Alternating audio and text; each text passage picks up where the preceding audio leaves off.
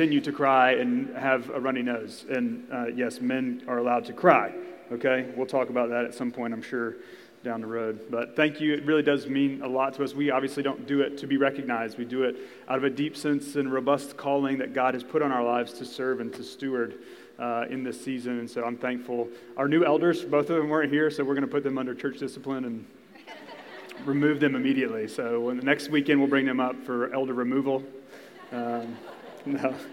Pray for them. Steve and Wanda, I think, are traveling, and Marshall's a little under the weather, so you can pray for them this morning. As part of this introduction, I want to speak to something that's happening in the room right now, and I try to do that. We get to do this once a quarter, but I try to be very intentional when we have this opportunity. So every fifth Sunday, so once a quarter on the fifth Sunday of the month, we invite all of our pre-K and up kids into the room, and we do that on purpose for a couple of reasons. The first is to give our volunteers a little bit of a break.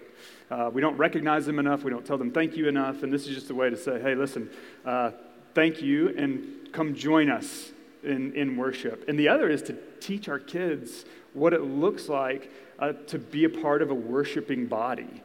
It's to teach them the songs. It's to teach them how to read their Bibles. It's to teach them how to sit with brothers and sisters in Jesus and to participate in a life with Christ. And so we want to be very intentional every time we do this to remind you to pray for them. Learn their names. Pray for them by names. Now, if we continue to have babies at the rate in which we're having babies, it's going to be very difficult.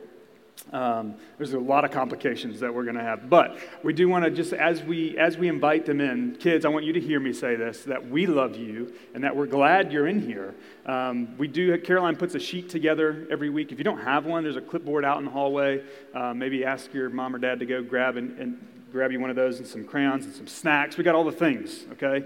College students, if you're a little hungry, you can go get some Cheez-Its too. They're back there at the welcome table. So anyways, I like to take every opportunity to speak to that. And my prayer, honestly, as the lead pastor, one of the elders, is I want to see every kid that wanders in here and runs awry in this gymnasium before church and after church one day comes to know and love and trust and follow after Jesus.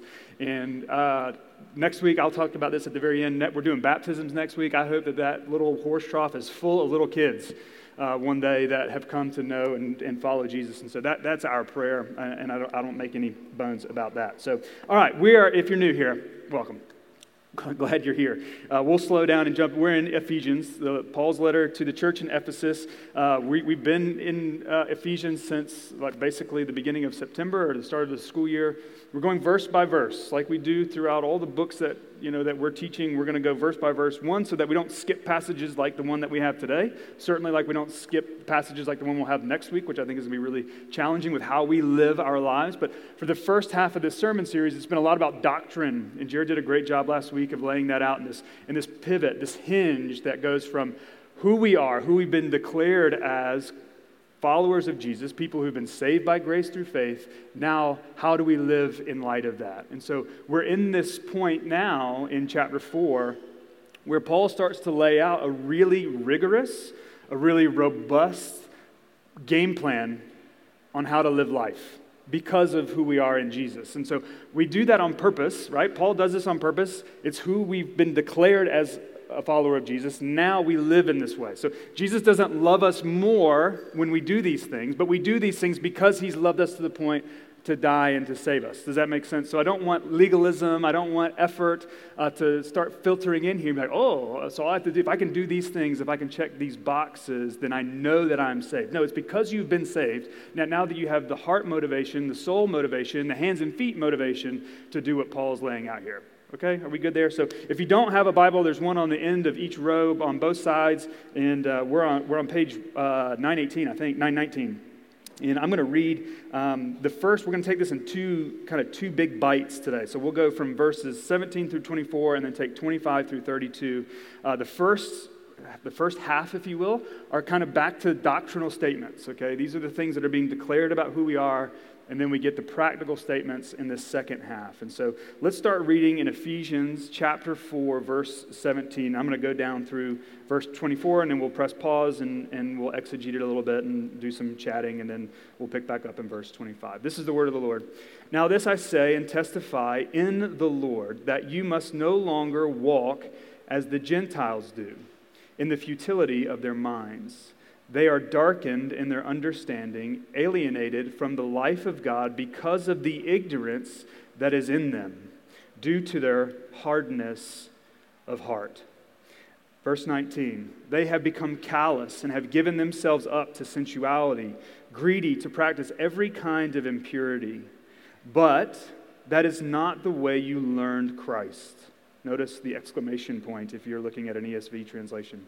Verse 21, assuming that you have heard about him and were taught in him, as the truth is in Jesus, to put off your old self, which belongs to your former manner of life and is corrupt through deceitful desires, and to be renewed in the spirit of your minds, and to put on the new self, created after the likeness of God, in true righteousness and holiness. So kids, if you have your little document, your first point is going to come on the screen. And again, I like to point these out for our kids, but it's not just for our kids, okay? So adults, if you need a coloring sheet, we can get you one too. But in my notes, it's highlighted in purple, and that tells me this is a kid's point, okay? This is for you. You've got some boxes to circle or fill in.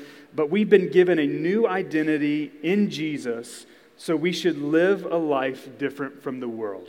Okay, we've been given a new identity in Jesus. Now we have a new name, we're a new family, a new heartbeat, a new life, right? We were once, this is Ephesians 2, we were dead in our trespasses and sins, but God, who's rich in mercy, has now given us life in Christ, okay? So we've been given a new identity in Jesus, so we should live a life different from the world. I think the main point, guys, is I've been wrestling. So when I don't preach, so last week I was here, I did the introduction. Braden had his first little travel baseball tournament, which was legit awesome. They got hammered, but it's fine. We'll learn and get better. I was a baseball guy, so it's like this is peak dad mode, right? So like, okay, we got new elders. Okay, I'm going to run up to church. I'm going to do this real quick, and I'm going to jet down there, and we're going to get beat 25-0. It's going to be great, okay? Again, first tournament. They're playing against 12-year-olds. We'll put the ball in play. Let's go. All right? But when I'm not preaching, I can't stop thinking about like what the next time I'm going to be preaching, okay? So if I'm off a week, just know that when I come back, I'm loaded, okay? I'm locked and loaded. There's a lot of things that are going to be in here, probably going to be a little longer than normal, okay?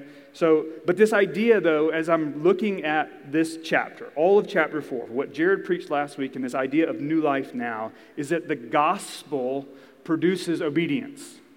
Okay? The gospel produces obedience. It's not obedience to the gospel. It's the gospel produces obedience in us. Okay? So that's the main idea as we kind of take this text apart, is that the gospel produces obedience. That we should obey. Right? I mean, obey has become like the four-letter word of our generation. Okay? Like we don't like people to tell us what to do. We don't.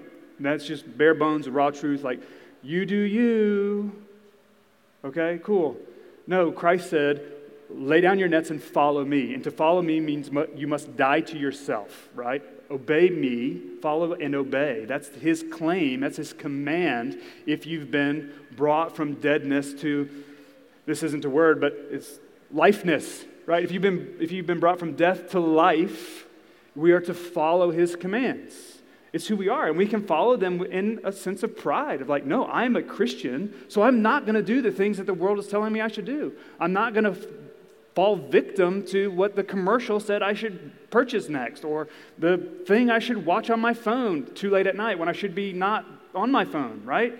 So we're constantly slaying the giant of sin in our lives because of what Christ has done. So we look at our lives, and we're going to do this today in very raw detail, of like, no, the things that I see in my life, I want to crush them. The sin I see in my life, I want to crush it. Not because it's somehow going to earn me more merit, earn me more grace, but it's because now I understand the fullness of God's grace in my life, that I hate those things, those giants in my life, right? When I keep falling back into the same thing, when you keep falling back, I mean, how many conversations, I'll get emails all the time, or phone calls or texts, be like, hey, I'm back to where I was. I hate it. I hate it. It's like, yeah, this is called sanctification. It is the process of growing daily more like Christ. And so you wake up, and what do? What Paul says is you got to kill the old self, right? We're now free from it. It no longer rules and reigns over your life, but it still is pretty tempting, isn't it? Isn't that the way it works? Like, you have a sin in your life, no matter what it is, and I'm not going to single anyone out, single any one sin out, because I think the Bible is very clear that all sin's equal in God's eyes. All of it. Okay, so whatever the thing is that is in your life that you think is too bad for God to forgive, it's all the same in His eyes. Okay? Please hear that. Like, God's arms aren't too short to reach to your sin.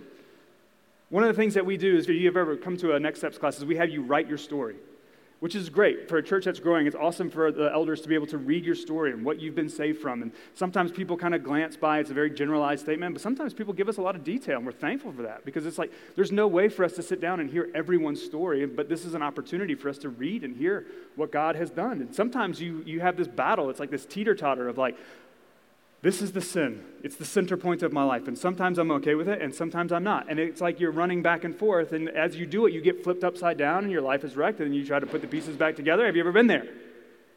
That's who Paul's writing to.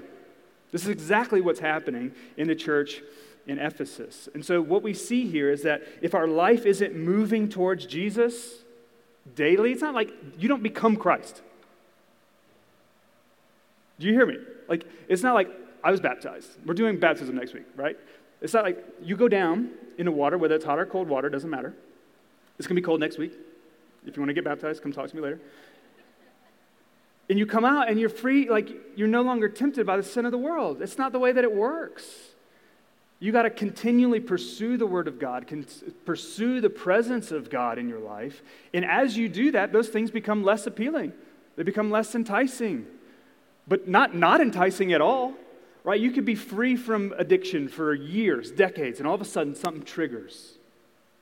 And you're like, oh man, I'm going to go fall back into this thing. And now you're back into where you were before, right? So the life of a Christian is this constant slaying of sin in our lives to look more like Jesus. Now, He's ultimately the one who slays the giant of sin. This is a song we just sang. Sin, death, defeat, the devil. He kills them. We don't. Right? But the Spirit, this is what we did in Acts, the Spirit is now in us, and now we have the power to recognize the sin in our lives. And you know what? Or I'm going to call on you to say, hey, listen, this is what's going on in my life. I need your help to kill it. Will you help me kill it? Right? And you're going to call me, and I'm going to do the same thing with you, and we're going to go to war together. That's what church is. That's what families do, right? And so as we do this is what we have to be mindful of. But I think as we look at this text, it's like if your life is not moving towards Jesus, I think the question is, have you really trusted Him? That's real. Not like, hey, I messed up. But like if you're constantly pursuing the things of the world, then the question is, have you ever really trusted? Yeah, I know that you come to church every week because you make sure you come and say hey to me. Thanks for doing that, by the way. It means a lot.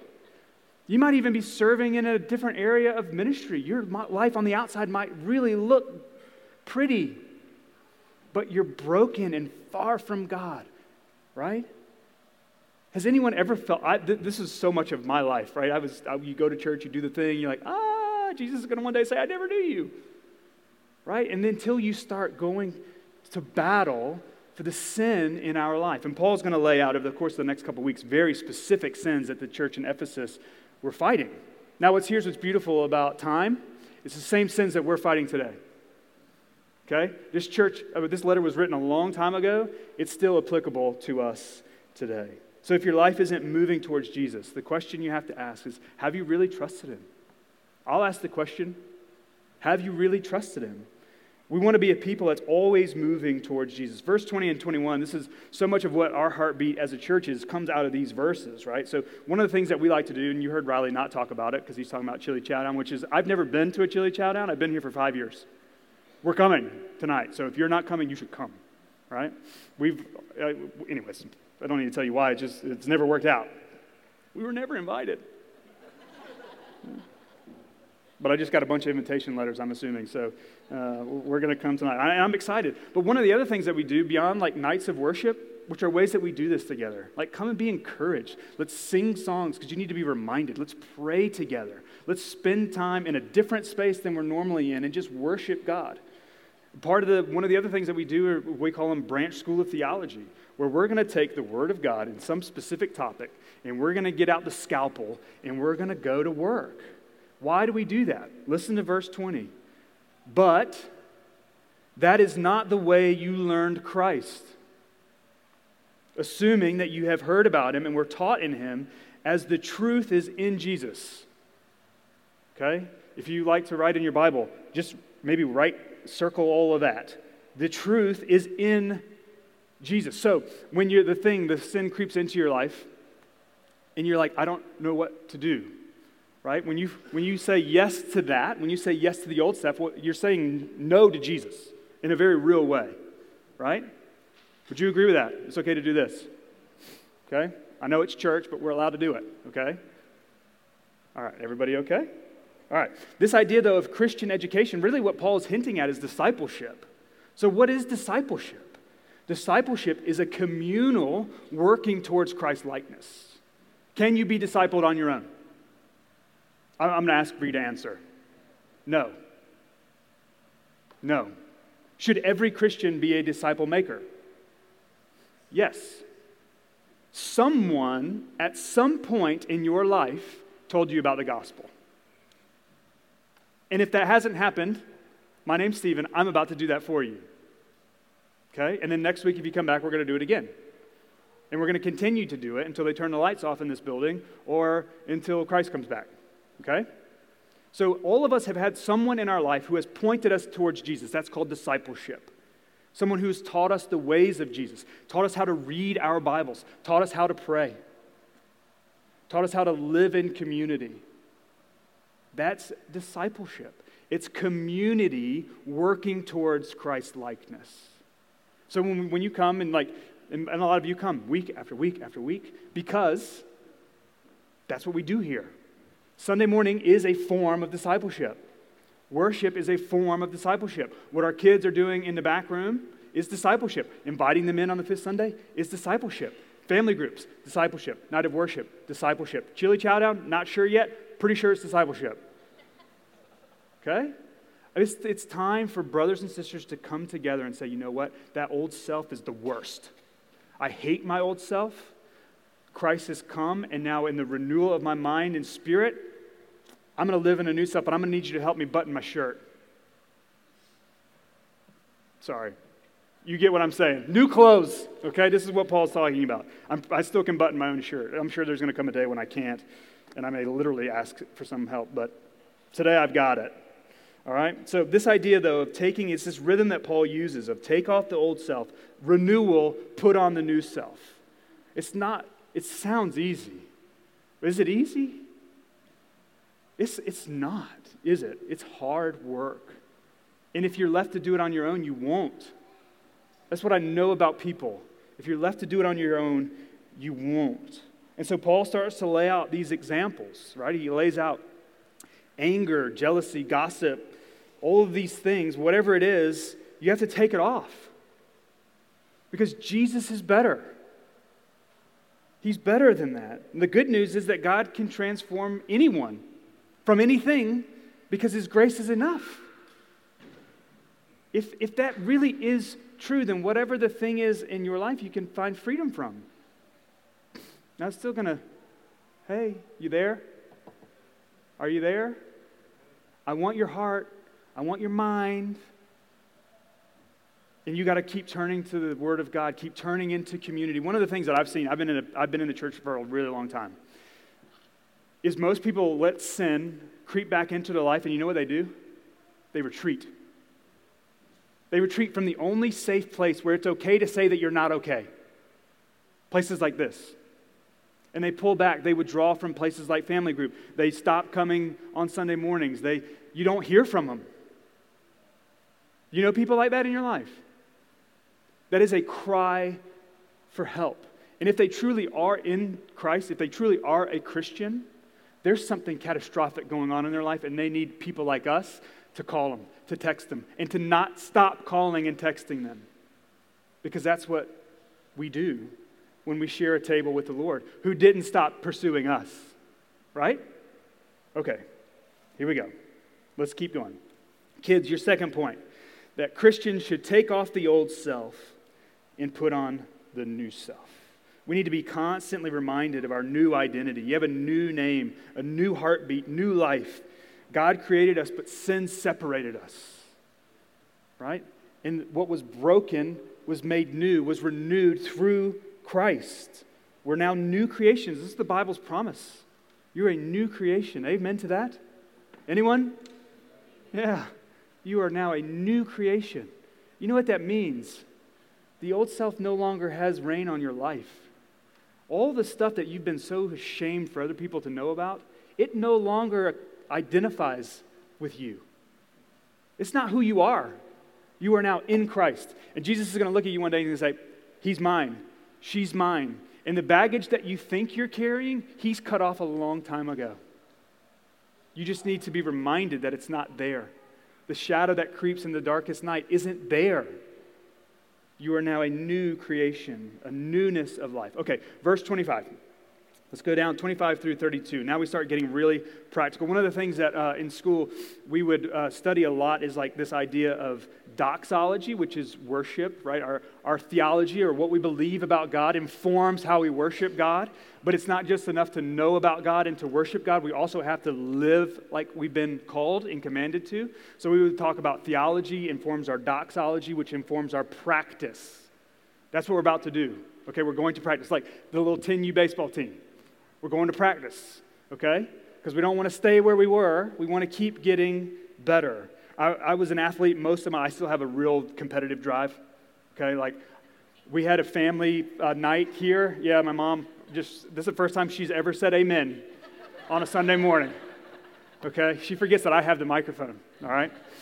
So, I was raised in a house with boys. There's 4 of us, and we would fight like cats. I mean, we just would battle over ping pong.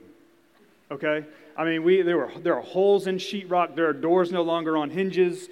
None of it was anger, though. It was just righteous indignation, which we're going to talk about here in a little bit. Okay? But we had a family night here in the gym. This was a couple months ago, or maybe, 6 weeks.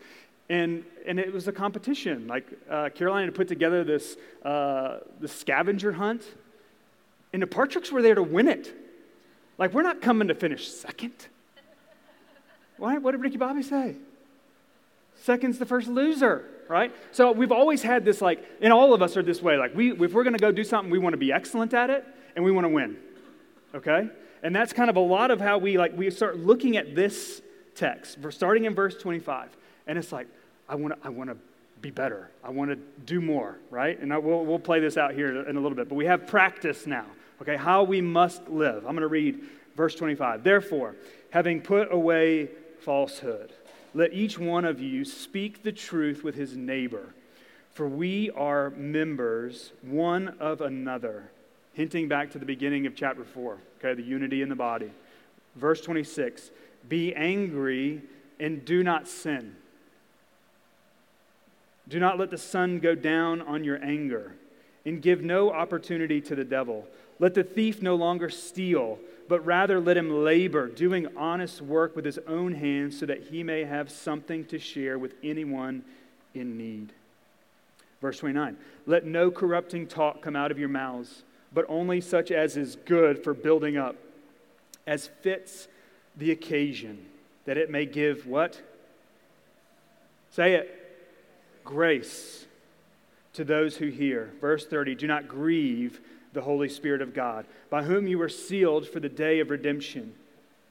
Let all bitterness and wrath and anger and clamor and slander be put away from you, along with all malice.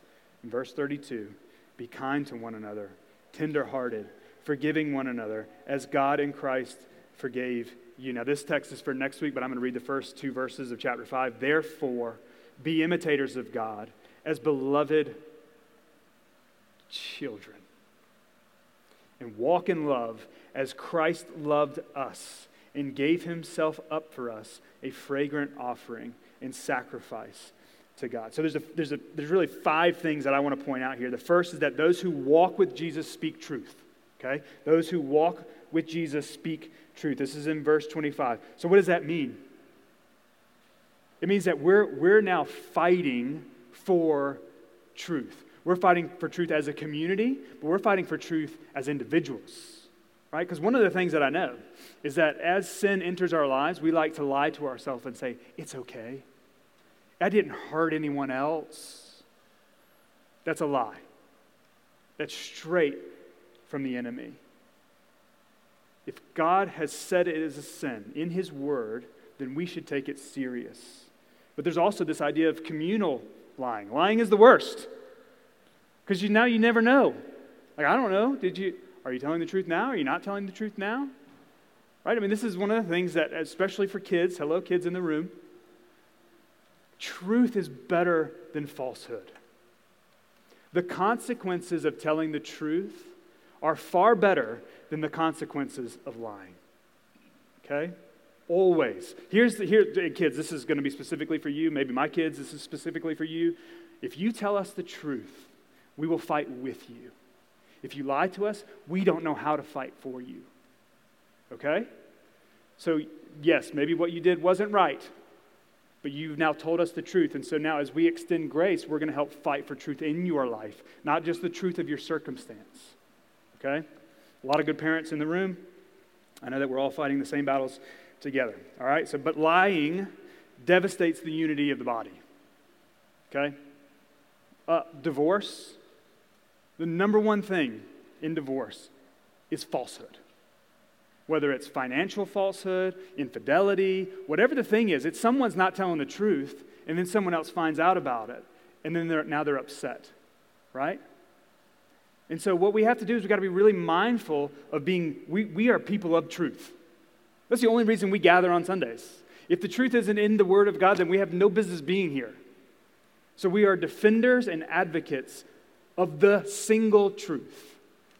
That the gospel of Jesus is big enough to save sinners. So no matter what the thing is, the gospel of Jesus is big enough to save sinners. We're called to be bearers of truth and speakers of truth and love. At the seminary I went to, there's this beautiful statue of Jesus washing the disciples' feet. And on it, it says, teach truth, love well. Teach truth, love well. This is a place equipping men to be pastors. Teach truth, fight for it, never give up. Love them well. And you see, even in this image of Jesus bending down, the King of Kings, y'all, bending down and washing the disgusting feet of his disciples. That image is teaching truth and loving well. And that's who we are as Christians. The second thing is that Christians, it's okay to be angry. Wait a minute. It says it right here. Let me read it. For those of you who have anger in your heart, that's not what I'm talking about, okay? We have a club that meets after church. But it says in verse 26, be angry and do not sin.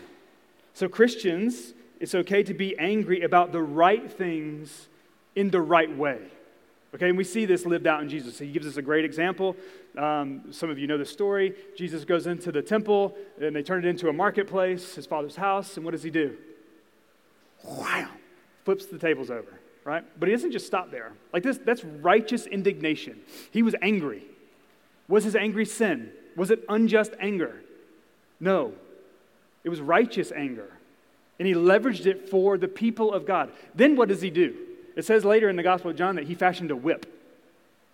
Okay, so like there's this whole thing, and it's been going on for like the last couple decades, where we like to make Jesus really feminine. And this is a theological problem, okay? But we like to give him like a latte and a perm, and like he just had a manicure. Like the dude knew how to make a whip, and then he knew how to use it. I've used a whip one time in my life. Legit. I was in college, and I had some, we had some country boys on our team, and one of them had a whip, and I hit my own back with the whip. I never touched another whip. But Jesus knew how to make a whip, and he knew how to drive people out of the temple. Okay? So he was angry. It's okay for us if you turn on the news, right, and you see fractured homes, you see terrorism, you see war, you see anything that goes against the nature and character of God, it's okay to flip the table over. Okay? And then you have to start fighting. Like, it's not okay just to be angry and then to stand by and be like, oh, we'll wait for the next flight home. You have to go to work. Jesus got angry. But being angry isn't wrong. It's when anger starts festering in your heart where it becomes sinful. I'm going to give you a quick example before I fall off the stage. One of the things that's really fun about being in a college town is how many weddings we get to do. It's great.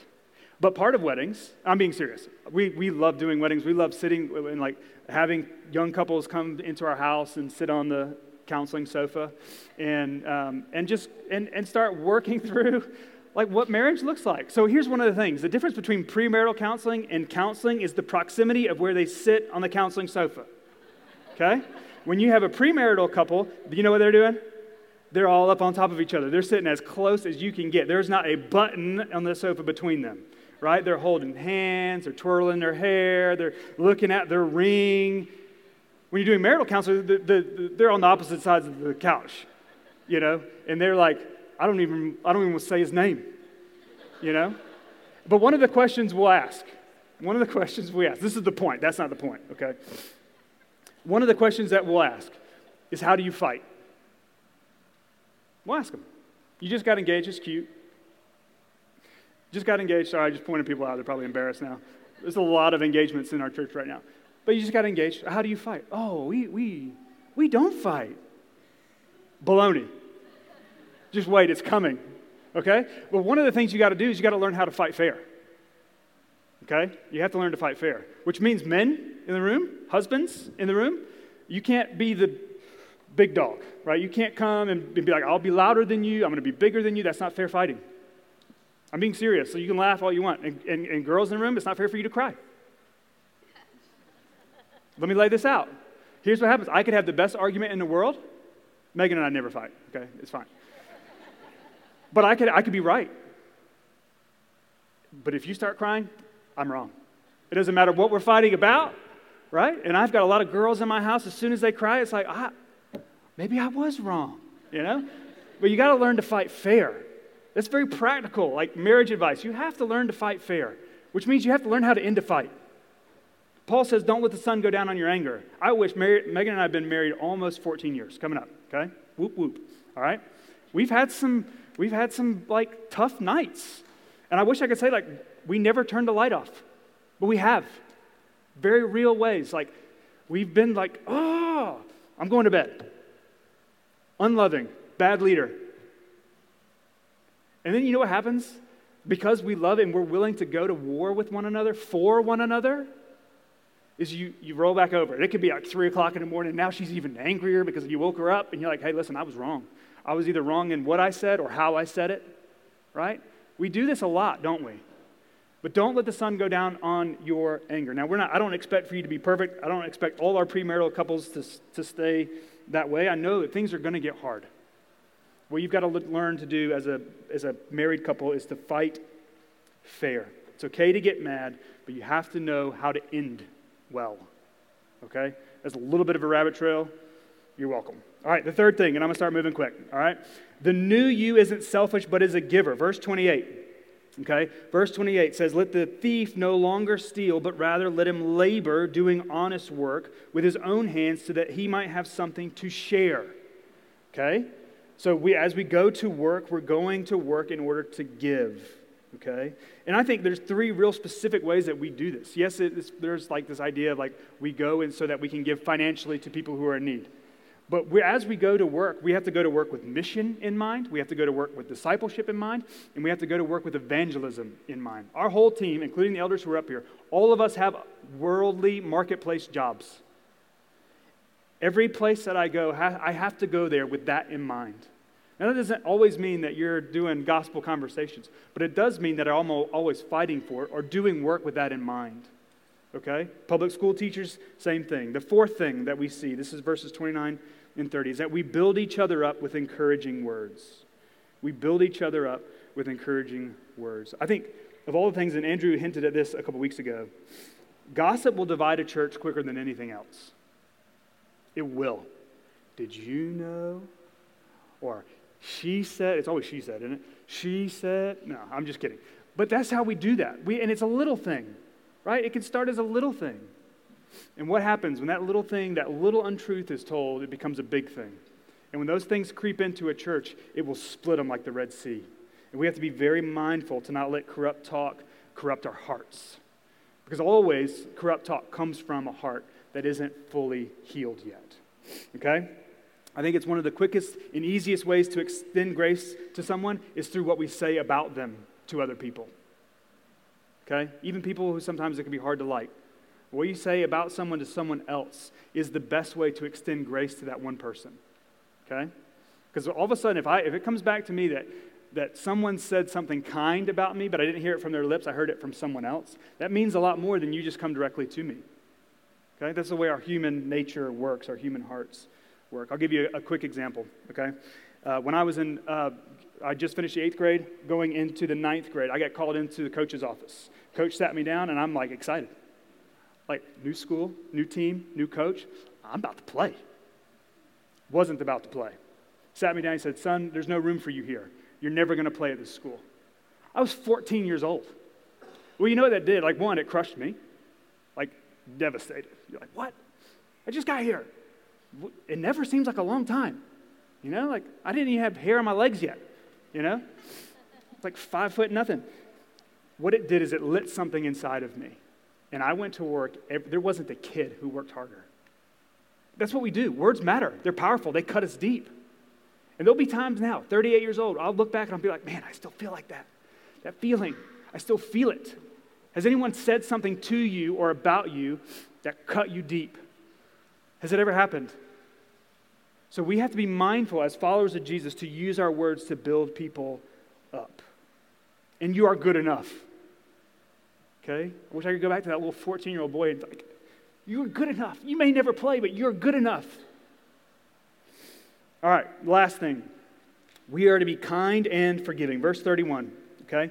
Let all bitterness and wrath and anger and clamor and slander be put away from you along with all malice. Be kind to one another, tenderhearted, forgiving one another as God in Christ forgave you. That's the key. We are only able to forgive when we remember that we have been forgiven. Be kind and always move. Kids, this is your last point. Be kind and always move towards forgiveness. This is really easy to say. It's really hard to practice. Because in the sinful nature of our own hearts, we like to hold a grudge. We like to, nope, I don't want to talk to you anymore.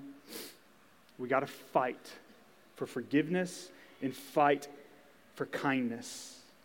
So as we close, I think this line rings true, that we must choose between truth or falsehood. We must choose between truth or lies. We must choose sinful anger or righteous anger. It's one or the other. We must choose to steal or to work hard. We must choose rotten talk or gossip or wholesome talk and encouragement. We must choose bitterness or compassion. You can't choose both. So as Paul lays out who we are in Christ, he gives them this playbook of how to live. We pursue holiness for the good of our neighbor. That's why we don't lie. That's why we don't steal. That's why we don't cheat. We pursue holiness for the good of our neighbor, for the pleasure of God, in an imitation of and appreciation of God's work in us through Christ. That is who we are. The gospel produces obedience. The gospel produces obedience. As we close our gathering, we're going to go and respond now through communion. As you take bread and dip it in the cup, be reminded of that. The good news that God saves sinners, and through his saving of you, now you can be a beacon of hope and truth, kindness and forgiveness in the world. Maybe for some of you, the question of you never knew him rings true for you, and you do know him, and you haven't been baptized. And in a very real way, I want to call you to be baptized because it's important. It's a declaration that you have been saved, brought from death to life. And it would be our honor to celebrate that outside next week with a lot of towels, warm towels. All right? Know that we love you. We're very thankful to go to do this, to live this out together as brothers and sisters. Let's pray now. Father, we are grateful for a time to gather together, to worship you, to be reminded that the gospel produces obedience. And so for each of us, in our own ways, in our own sinful nature, in our own sinful hearts, God, would you remind us in the nights where things seem too difficult or too hard or too dark, that you are better, that Jesus is better, and that there are people sitting right next to them right now who are willing to walk with them in Christ likeness. And so would you raise us up in the ways of Jesus now and forever. We love you and we pray these things in the beautiful name of Jesus, our Savior. Amen.